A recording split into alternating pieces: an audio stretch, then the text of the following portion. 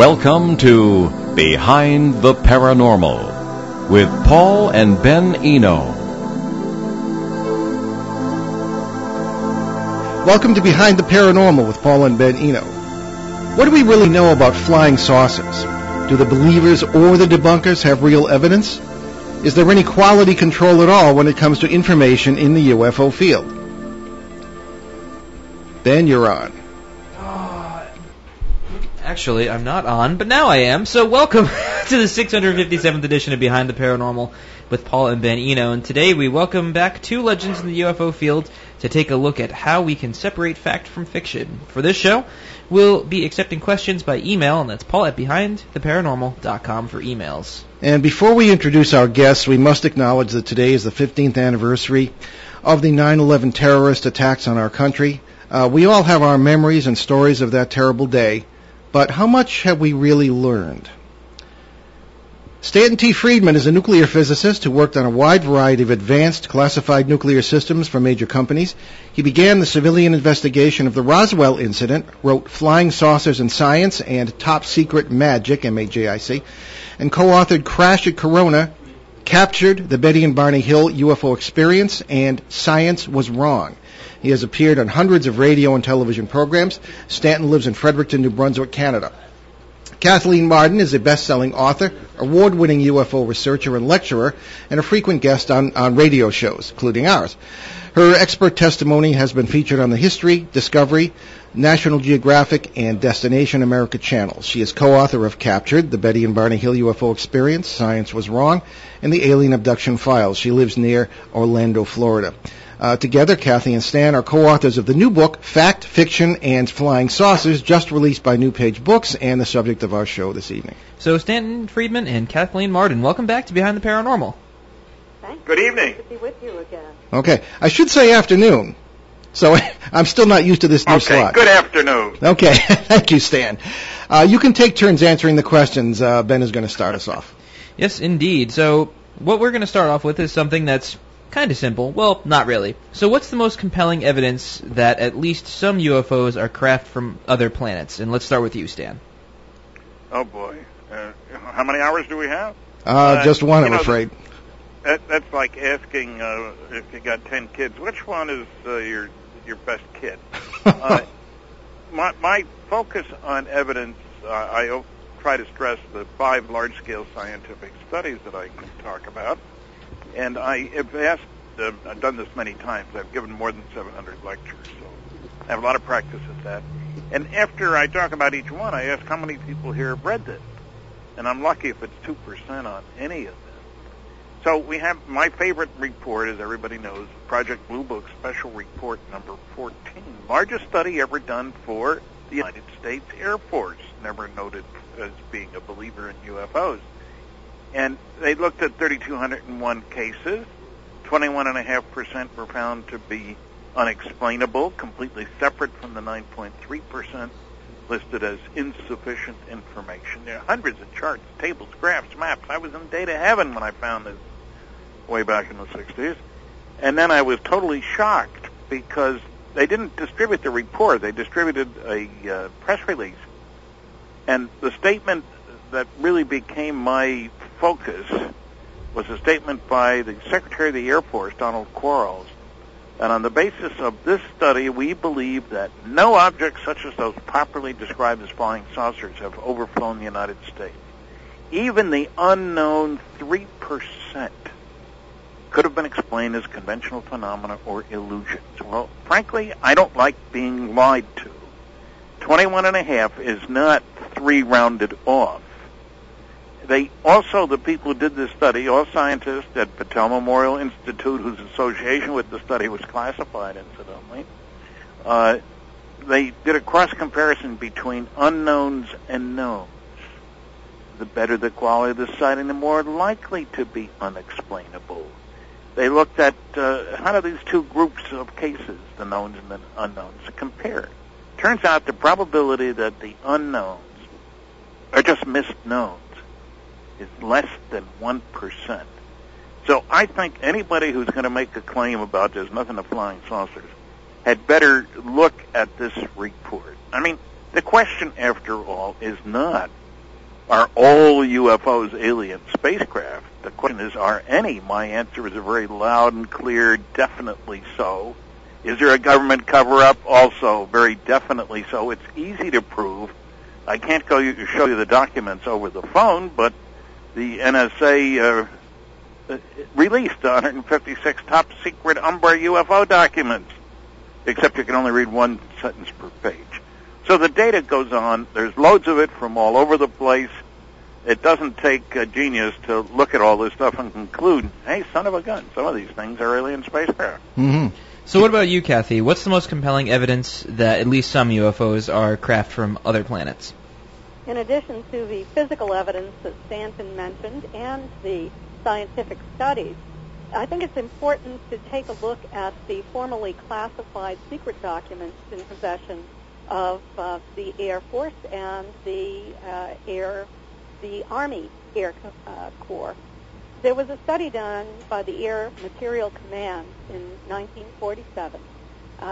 It was offering an opinion concerning flying saucers. This was not just someone's off-the-cuff opinion.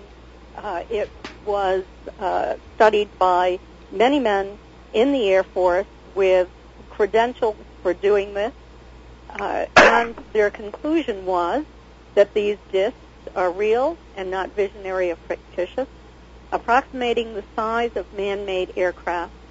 They have extreme rates of climb maneuverability, metallic or light-reflecting, circular, flat on the bottom, domed on the top. They wondered at that time if these craft could possibly be secret government projects or even Soviet government projects. After an analysis, they discovered that they were not. They could not come up with a viable explanation for what these were. This gave way to Project Sign that started in December of 1947, and they collected, collated, and evaluated all sightings that could affect national security. In all, they analyzed 243 cases, and in the end, they favored the ET hypothesis. So there were many studies done early on by the Air Force before the decision was made to cover it all up, and even going into Project Blue Book in 1952, 4,400 UFO reports had been received.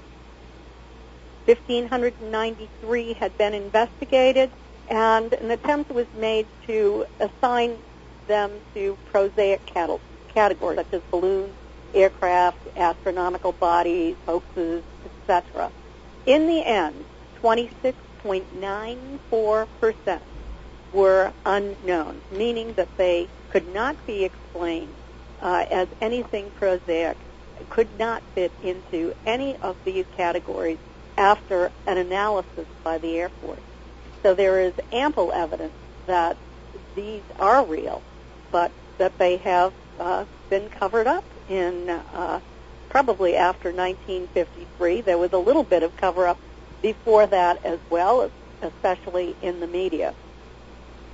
So you touched on this ever so slightly, Kathy, but what I would like to ask next is, do you think skepticism by the mainstream, well, I mean, it's understandable, but do you see a deliberate cover-up campaign and disinformation by the government as well as the media? I know you and Stan already touched upon this, but what do you think? Well, I think that in the beginning, with the Robertson panel in 1953, the recommendation was made that there should be a debunking campaign that would reduce the public's interest in flying saucers through television, motion pictures, and popular articles. And it has been carried to the mainstream media. And in our book, we talk about all of this in great detail, the history of how it happened. It's based upon the archival record. It's not just our speculation or our opinion. And we can produce a paper trail of the scientists who were involved in the cover-up and also members of media who were involved in the cover-up. And some of it involved disinformation about UFOs that was given to the media by individuals who were considered to be highly credible, but who, in fact, were offering speculation and were offering disinformation. I think that's being very polite. Sometimes they were lying. But I think we have to go back to a couple of things. One, within 10 days of when World War II started, there was a director of somebody to keep secrets, to keep good stuff from getting out. And I think there still is, not just about UFOs, about anything. And I think that's still going on. That is, there are certain things that we weren't supposed to talk about, and the government has kept at that for a very long time.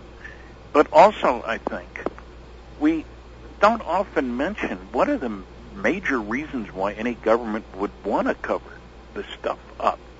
Let's assume for a moment that we're dealing with the intelligently controlled extraterrestrial spacecraft from someplace else. We don't know where, why, how, but they're coming here anyway.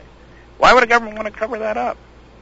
Well, first, you're afraid they might attack you, and national security is, of course, a major concern for all governments.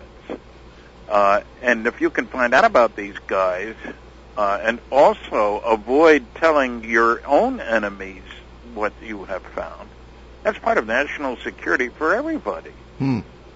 What we know can't hurt us if the other guy doesn't know it too. Furthermore, we have to deal with the question of power on this planet. Almost all Earthlings consider themselves by nationalist labels. You know, Americans, Canadians, Greeks, Peruvians, whatever.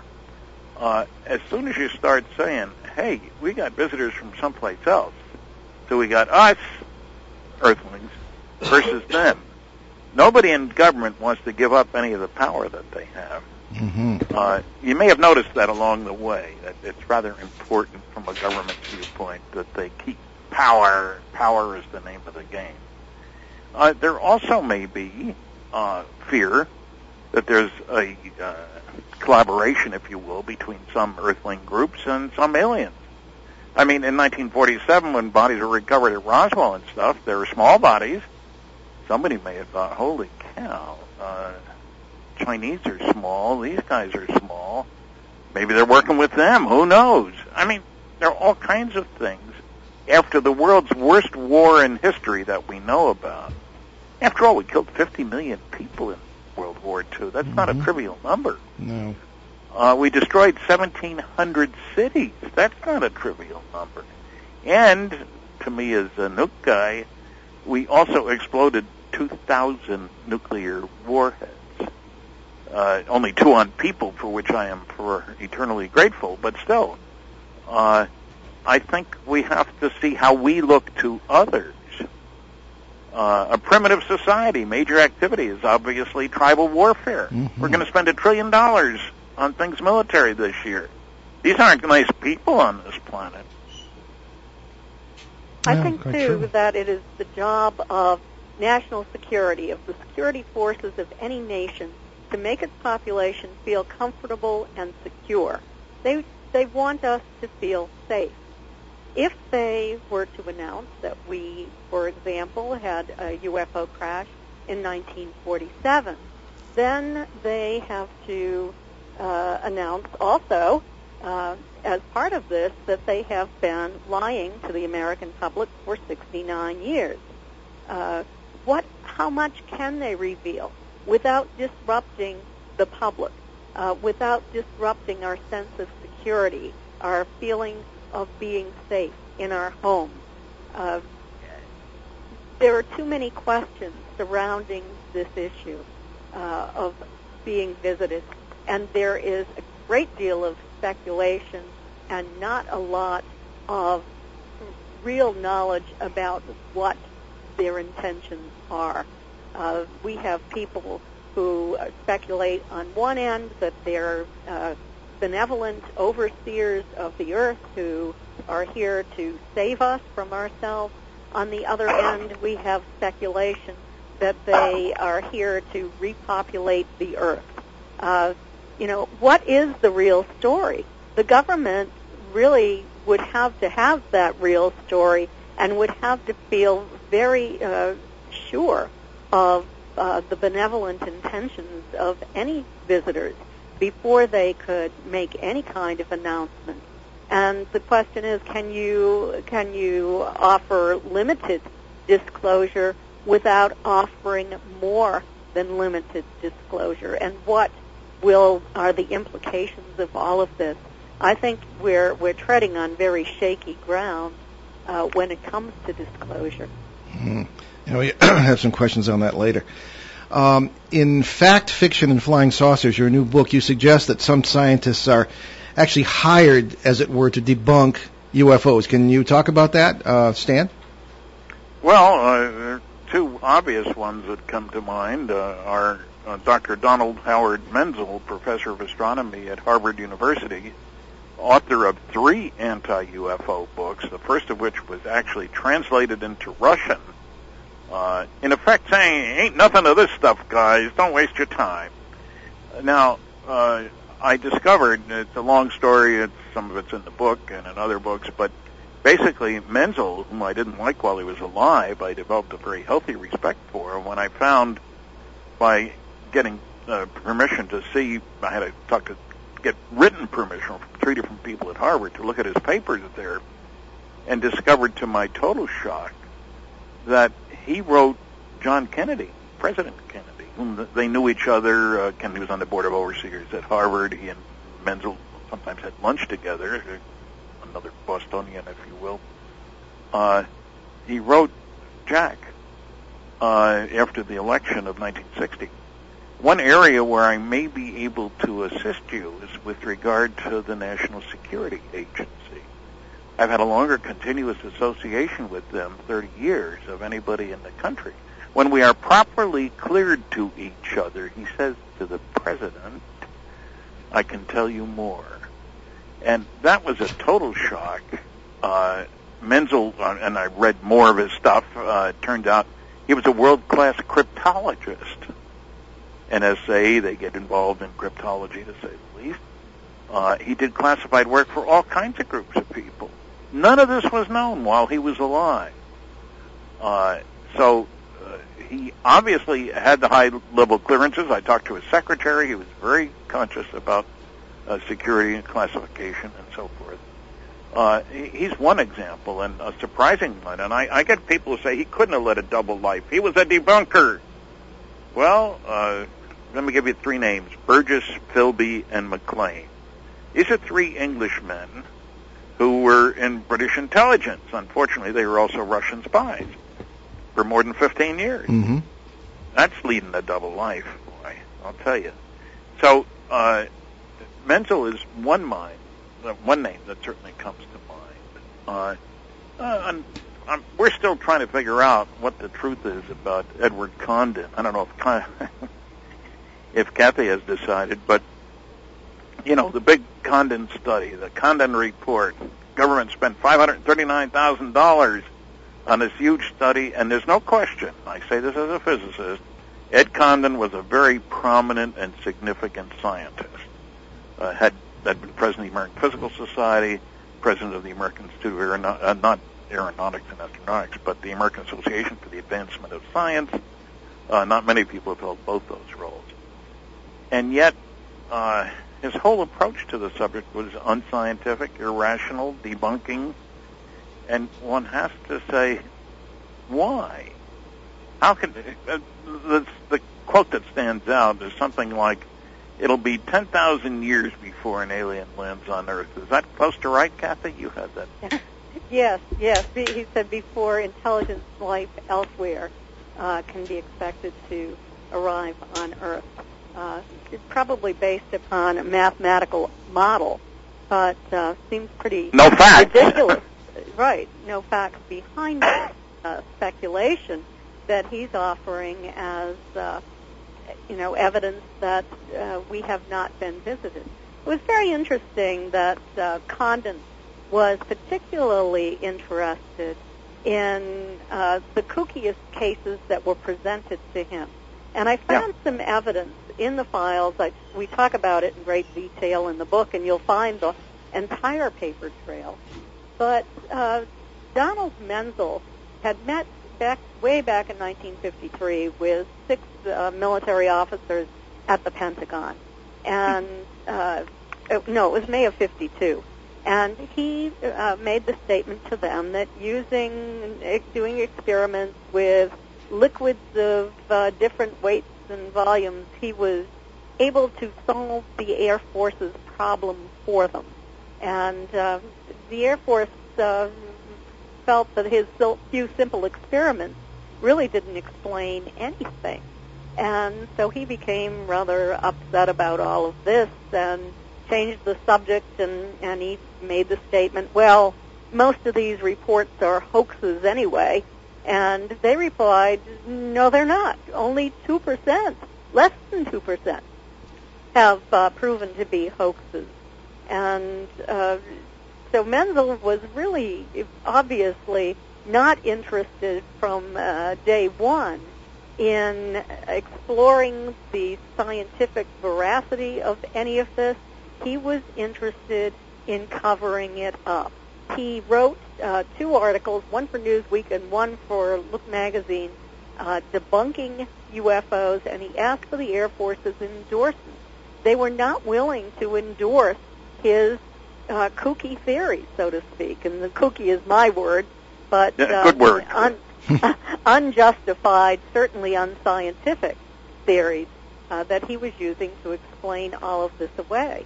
He then offered to act as a consultant to Project Blue Book, who was going to solve their problem by coming up with ideas so they could write off all of the legitimate sightings, often made by military pilots, by military officers, by scientists, by credible observers, as being something different than what they appeared to be.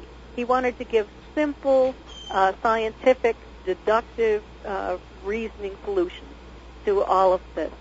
And his proposal was initially rejected. But then we find out by the mid-1960s, when Major Hector Quintanilla was the director of Project Blue Book, Donald Menzel was an unpaid consultant. And Hector Quintanilla even wrote of Menzel, quote, Dr. Menzel has helped with some very ticklish cases. I consider Menzel to be a true scientist, not a publicity-grabbing charlatan. Well, who did he consider the publicity-grabbing charlatans? It was the true scientists who were studying this in an unbiased manner. And there was an attack being made against these scientists to attempt to destroy their credibility, their careers. I think that Menzel had a great influence on Edward Condon. They were fishing buddies. A lot of people don't know that. They had a close personal relationship. And I think that Menzel helped to affect the outcome of the Condon project, probably in the background, and because of his relationship with Condon. There's a lot more to the story. It's very, very complex.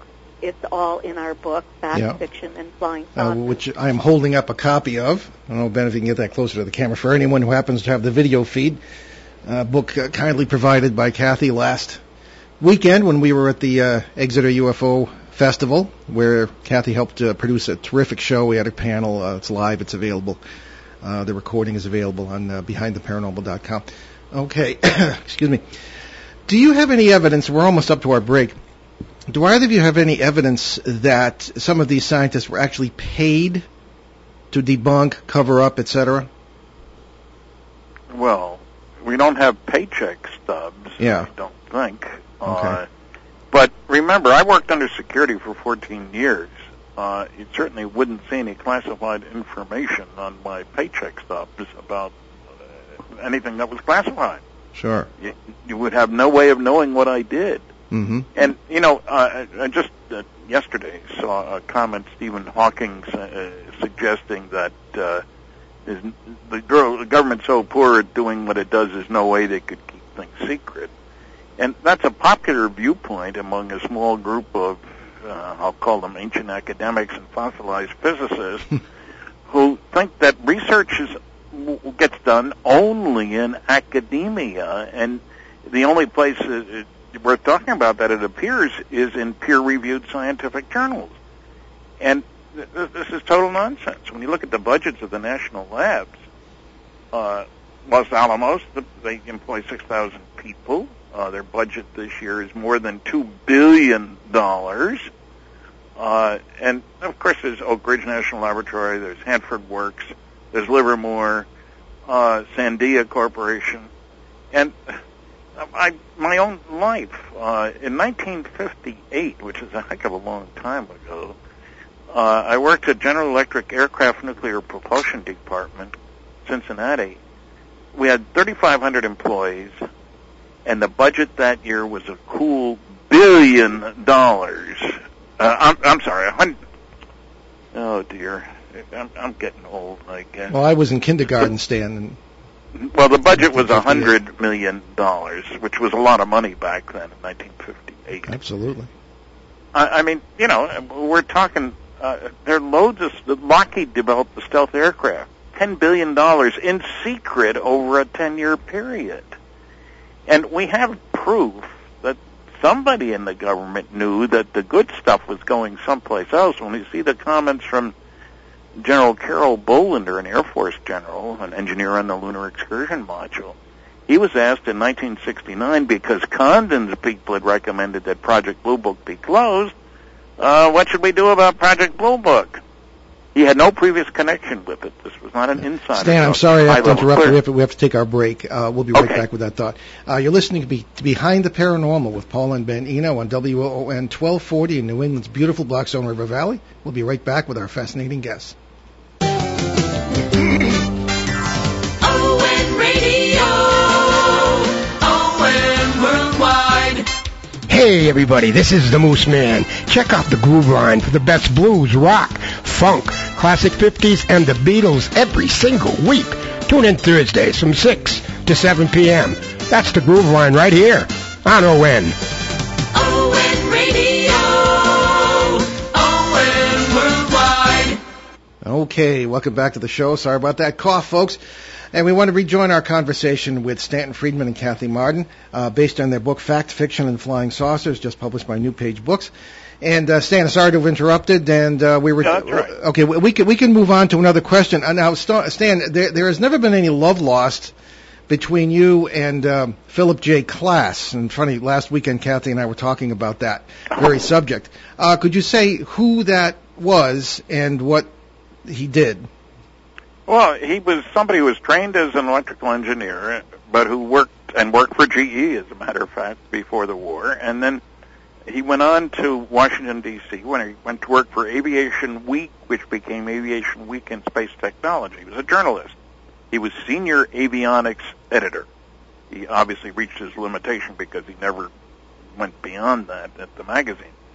And we date back to the 60s, 70s, 80s. Phil said that there was a prosaic explanation for every sighting, and he, all these people like me and a whole bunch of other people, Jim McDonald and others, were all, basically were saying they're full of baloney. Everything can be explained, just give him half a chance.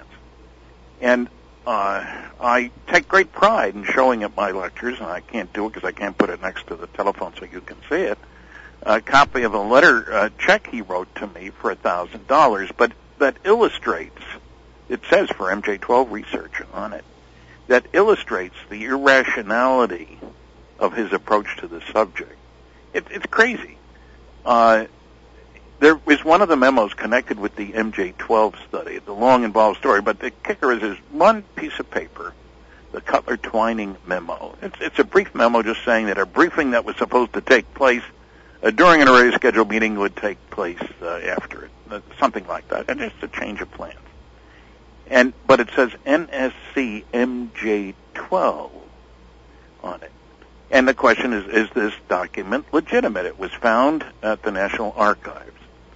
And Phil challenged it on the basis that it's done in the large pica type, but the NSC used only the small elite type, and here are 10 memos to prove it, all done in elite type.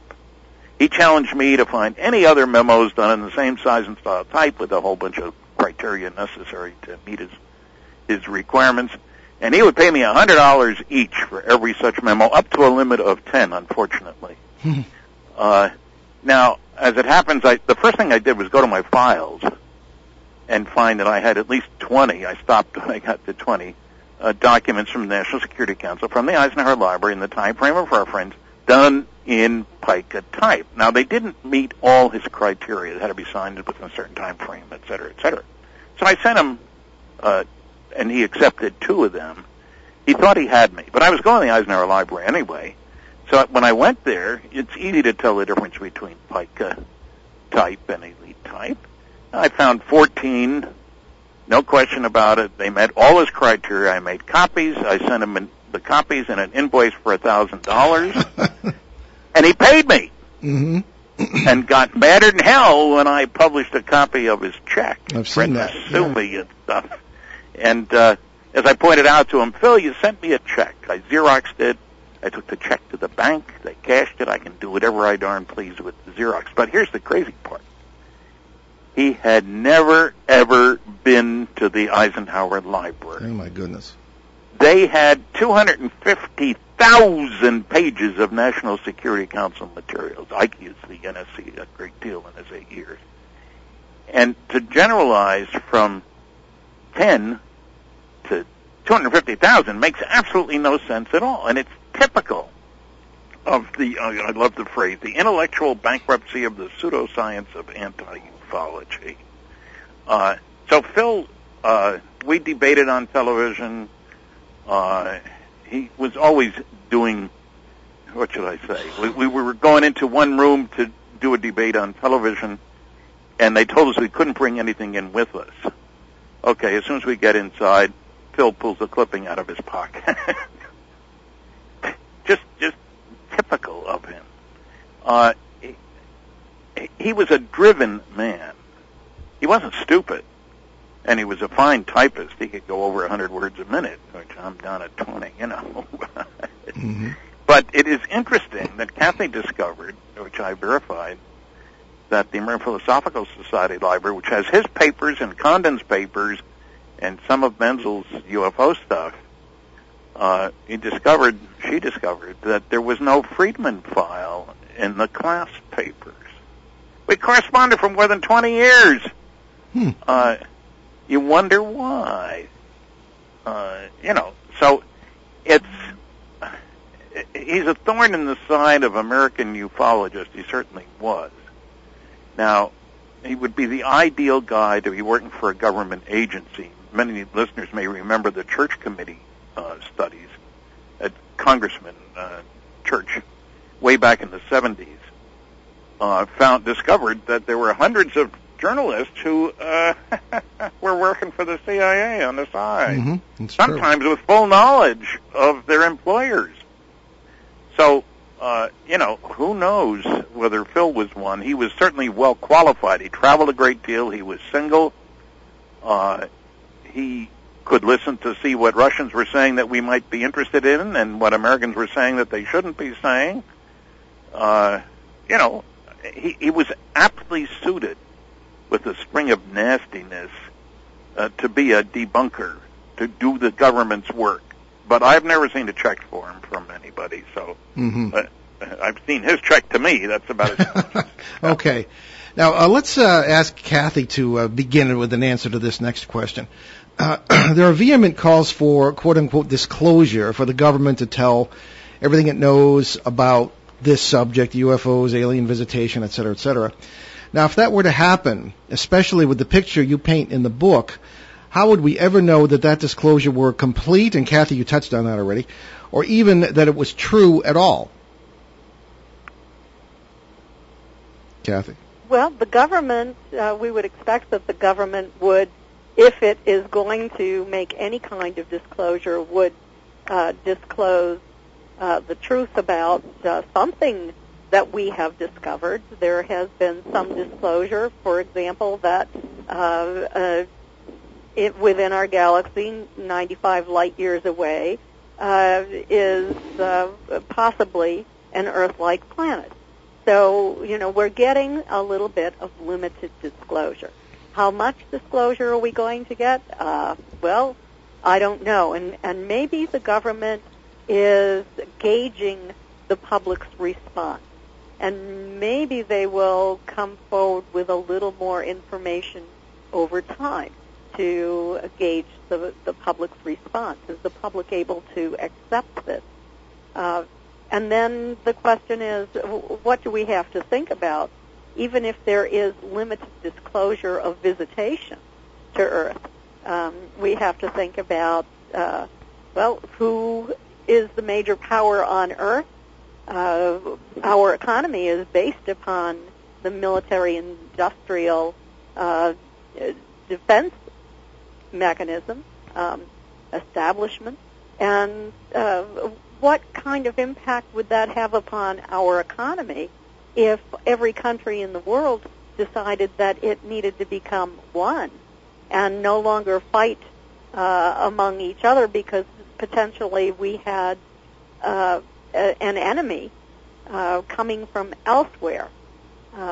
That is a very distinct possibility. Given the way we approach things, we always have to think about national defense and the possibility that this is an enemy intent upon taking something from this Earth or invading this Earth, whatever. Okay. We also have to think about religion. What will be the point of view of various religious groups? And different religious groups have different points of view. From the Catholic Church, who through Father Corrado Balducci did a study to determine whether or not this was, in fact, extraterrestrials coming here in advanced spacecraft from another planet, or if it was something like demons. He was a demonologist. And at the end of his study, he was able to determine that the characteristics that were being reported by highly credible people who had observed the non-humans and the craft at close range led him to believe that these were not demons, that these were actually sentient beings coming here from elsewhere. And then the Catholic Church had the opinion that, we could baptize them. We could teach them Christianity. We could accept them as our space brothers. But there are other religions, such as the fundamentalist Christian religions, that believe that all of this is demonic, that anything coming here from elsewhere has to be demonic. And they would have a very, very different point of view toward all of this. And I know that many of them have already contacted me. When I wrote the alien abduction files with Denise Stoner, there was a Christian scholar who wrote a 50-page paper with regard to statements that we had made in the alien abduction files, where we interpreted the information one way and the Christian scholar interpreted it as demonic, and even coming down to the possibility of hybrid experimentation where ETs could be producing hybrid beings. The idea was that these would be demonic beings because they were not fully human. So that could be rather frightening and dangerous, considering that a large part of the population, particularly in the United States and in the southern United States, adheres to this type of belief. Mm-hmm. Food for thought. Stan, do you think that if disclosure occurs, it'll be true? Can we trust I would have my serious doubts. I should point out there is truly a national security aspect of this. We know of a number of crashes of advanced alien spacecraft, if you Roswell, not just Roswell, the plains of San Agustin. There's a wonderful new book out about Aztec, New Mexico crash. There was the one down in South America. Now, the reason I mention this is the standard thing when you grab somebody else's fancy equipment is to try to back engineer it, understand how it works, learn new technology. We did it in World War II. We would certainly do it now. Now, the question is, would we be sensible in putting out on the table what we have learned from examination of wreckage of alien craft? What if the Russians and Chinese don't have it? We should give it to them? I doubt it. That's not how security works. And there's another part of this story, and that is that if we have learned anything about motivation, maybe by interaction with aliens, what do you guys want? This kind of thing. Are we really in a position to share that? Another part of this is there's a lot of good data obtained by instruments on board airplanes chasing UFOs. It's not just radar. There are measuring electromagnetic fields and so forth and so on. Technology. Now, that's much more important than Joe Blow standing out on the street corners. Hey, I saw this thing zip on by me. The measurements would be of extraordinary importance. Should we put those out on the table without other people putting out what they have learned? As a guy who worked under security, I say absolutely not. And, another example. Suppose we have figured out a better way to detect things flying in the atmosphere than radar. You can jam radar. We know that, and we know stealth seems to get around radar. Should we tell anybody that? I don't think so. So I think the people pushing disclosure haven't really thought through the honest and genuine national security aspects. I mean, I've seen stupid things done in the name of national security. I think there was when I was working in radiation shielding, we had a security guy who thought we were going to discover some magic paint to put on an engine around an aircraft, a nuclear aircraft, and so we wouldn't need heavy shielding. So he tried to classify everything. But what I'm saying is that there is more to this than saying, aren't we all entitled to know? My answer would be, no, we're not all entitled to know anything in particular. That's not the way the country is structured. And remember, again, the total budget this year on our planet for things military is $1 trillion. That's a lot of dough. Yeah. Now, you both touched on this, but as far as other governments are concerned, I'm thinking particularly of Russia, Brazil, and maybe Belgium, which do seem, at least on the surface, to be more open with information about UFO activity, sightings, chases, things of this kind. How coordinated are the world's governments on this, or are they? I don't know that they are. Certainly in Chile, for example, the scientists work with the military. In Brazil, there's a cooperation between the scientists and the military. But who knows where all the good stuff goes? In other words, I'm thinking of the Brazilian crash, Varginha, and there was strong indication that there were Americans involved in grabbing the wreckage and that sort of thing. And Mexico, too. Whether we paid for it or not, I don't know. I presume so. If there's one thing we got in the United States, it's lots of money. At least we think we do. Kathy, any thoughts on that? I'm sorry, but if we're looking at the history of government involvement with regard to cooperating with other countries, we can go all the way back into the mid-1940s, and we can see that wherever we've had U.S. military bases, we've been very interested in the UFO sightings and landings that are taking place in these countries. And we are attempting to analyze what is going on and speaking with the foreign governments of whatever country that is, dating back then. I don't have the statistics or the evidence on that right at this moment. We do know that certainly UFOs are being sighted by military troops in different countries where we are engaging in warfare. But none of those documents have been released to the public, so I have no way to gauge that.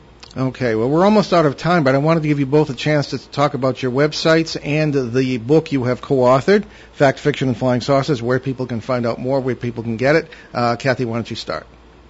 Okay. Well, you can purchase an autographed copy from my website at Kathleen-Marden.com. You can pre-order. It isn't going to be released until September 19, but you can pre-order it at Amazon, and I'm sure that eventually there will be electronic copies as well. My website again is Kathleen with a K -MARDEN.com. You'll also find many articles and my upcoming speaking engagements on that website. Okay, very good. Stan?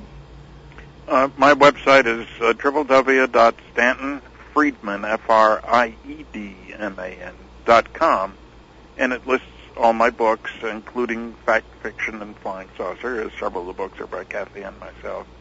Okay.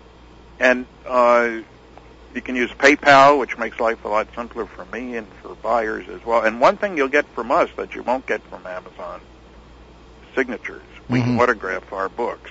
We both autograph our joint books, so it's good. a lot easier to send book plates around. Yes, true. Okay, well, we do have time maybe for one more question. Ben, did you have anything else? Not that I can think of. Okay, I just wanted to ask a sum up of what is the current state of UFO research and where do you see it going in the future? Stan?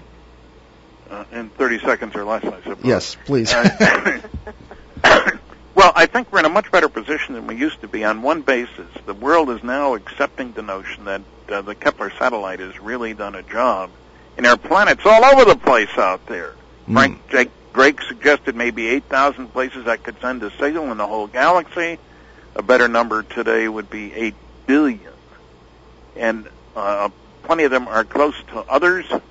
So there seems to be life thriving all over the place out there. Now, it may well be that they have instructions, do not go over to that Earth place. There are a bunch of idiots over there. But, so we don't know how connected we are with any of those organizations. I think we're a penal colony. They dumped all the bad boys and girls here, and that's why we're so nasty to each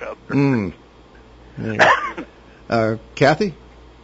Yes, well, the current state of ufology is distressing to me because we seem to have turned away from, first of all, the good work that the government did for many, many years that is now available to us, and also the mainstream television shows that used to handle this topic sometimes seriously. There were many talk shows. Stan Friedman appeared on many of them. My Aunt Betty Hill appeared on some of those shows.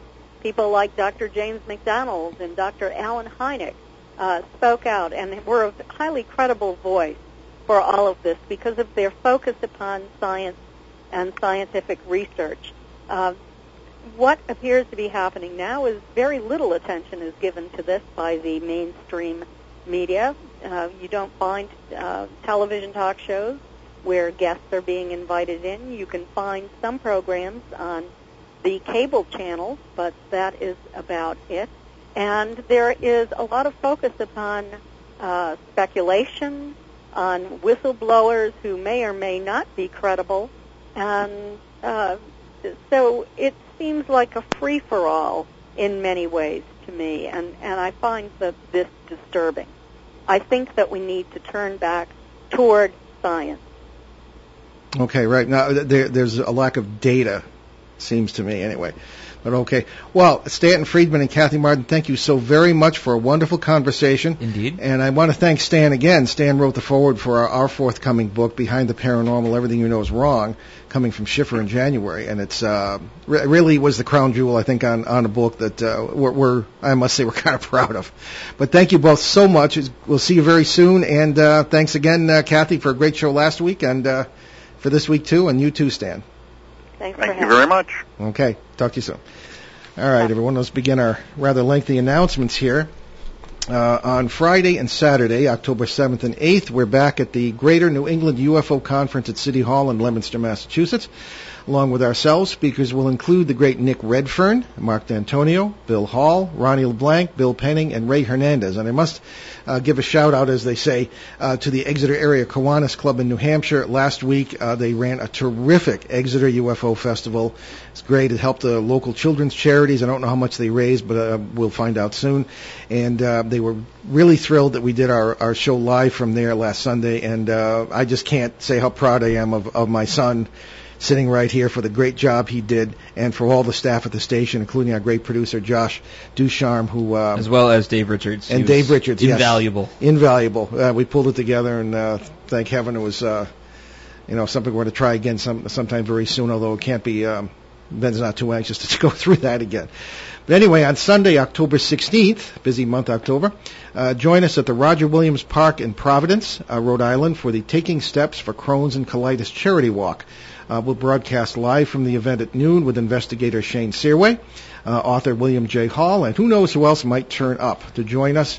And the rest of the team behind the paranormal, or just to donate, see the link at behindtheparanormal.com. When you go to the main page, just scroll down a little bit, and you'll see a big picture of us at a previous Crohn's and Colitis walk. And it's 2 to 3 miles long and begins at 10 a.m. There'll be more information here on ON 1240 as the date approaches. And again, if you donate, this is your line. Oh, yeah. So if you donate $15 or more via our team page and walk with us on the 16th, you'll get a free Behind the Paranormal /ON 1240 /Taking Steps for Crohn's and Colitis t-shirt to mark the occasion. Yeah, so it'll be a lot of fun. It's supposed to be, I'm sure it'll be a nice day. So on Tuesday, October 18th, just a few days later, I'll be the speaker at the monthly MUFON being the Mutual UFO Network, a very credible organization. The monthly MUFON event in the Philadelphia area. That'll be at 6:30 p.m. at the Treterford Public Library, 582 Upper Gulf Road in Wayne, Pennsylvania. And you can find out more about that at mainlinemufon.com, M-U-F-O-N, mainlinemufon.com. Details there. And then on Friday evening, October 21st, Ben and I will present our program, What's Really Behind the Paranormal, at the Enchanted Cafe in Red Hook, New York. More information on that next week. I believe that's going to be about 6:30, but we'll confirm that as we go. Meanwhile, find out more about the show, our public appearances, and more at BehindTheParanormal.com, where you'll find nearly 700 free recorded shows on both ON 1240 and our 4.5-year run on CBS Radio, along with special shows and podcasts. Our forthcoming book, Behind the Paranormal, Everything You Know Is Wrong, is now available for pre-order on the publisher's website, that's schifferbooks.com.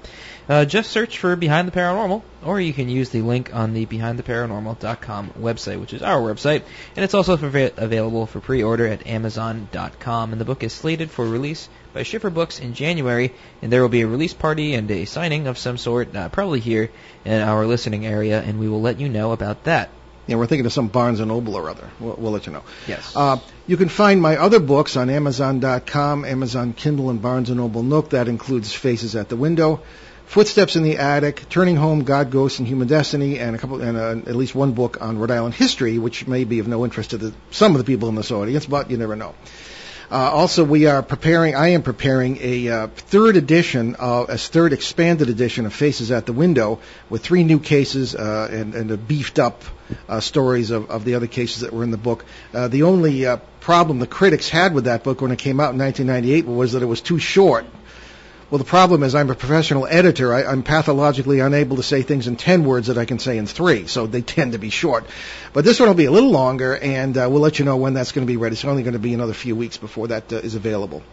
Also on our websites, you will find direct links to several charities that we have adopted, and that includes usacares.org, helpforhaiti.com, and .org, and CanadianVeteransAdvocacy.org as well as Youth Mentoring Connection in Los Angeles, youthmentoring.org, doing great things out there for at-risk youth in that city on the West Coast, of course. All right. Also, you'll find over 650, almost 700 free recorded shows and podcasts at BehindTheParanormal.com. We do have a lot going on there. We have a lot going on that website, and check it out. It's if you have the time you can fill up the rest of your days with listening to our shows on that. Just never stop listening. Absolutely. And, okay, there are 2 books of special interest to our local listeners. I'll point out one particularly, UFO Repeaters from Global Communications Publishing, and that's available on Amazon.com, and it has a whole chapter on our old friend Joe Ferrier, who was a talk show host here on ON for 50 years. And he was also, a lot of people don't realize, a famous UFO aficionado of the 1960s. Again, Amazon.com. So next Sunday, September 18th, we'll be away on a case in Pennsylvania, so we'll rebroadcast our March 20th show. That is Mothman with Robin Bellamy. Robin Bellamy, right. We leave you this afternoon with some very serious advice from Walt Disney, of all people. The secret of making dreams come true can be summarized in 4 C's. They are curiosity, confidence, courage, and constancy. And the greatest of these is confidence. Just look at Mickey Mouse. Yeah, right? I'm Paul Eno. And I'm Ben Eno, and thanks for joining us on our great cosmic journey, and we shall see you next time.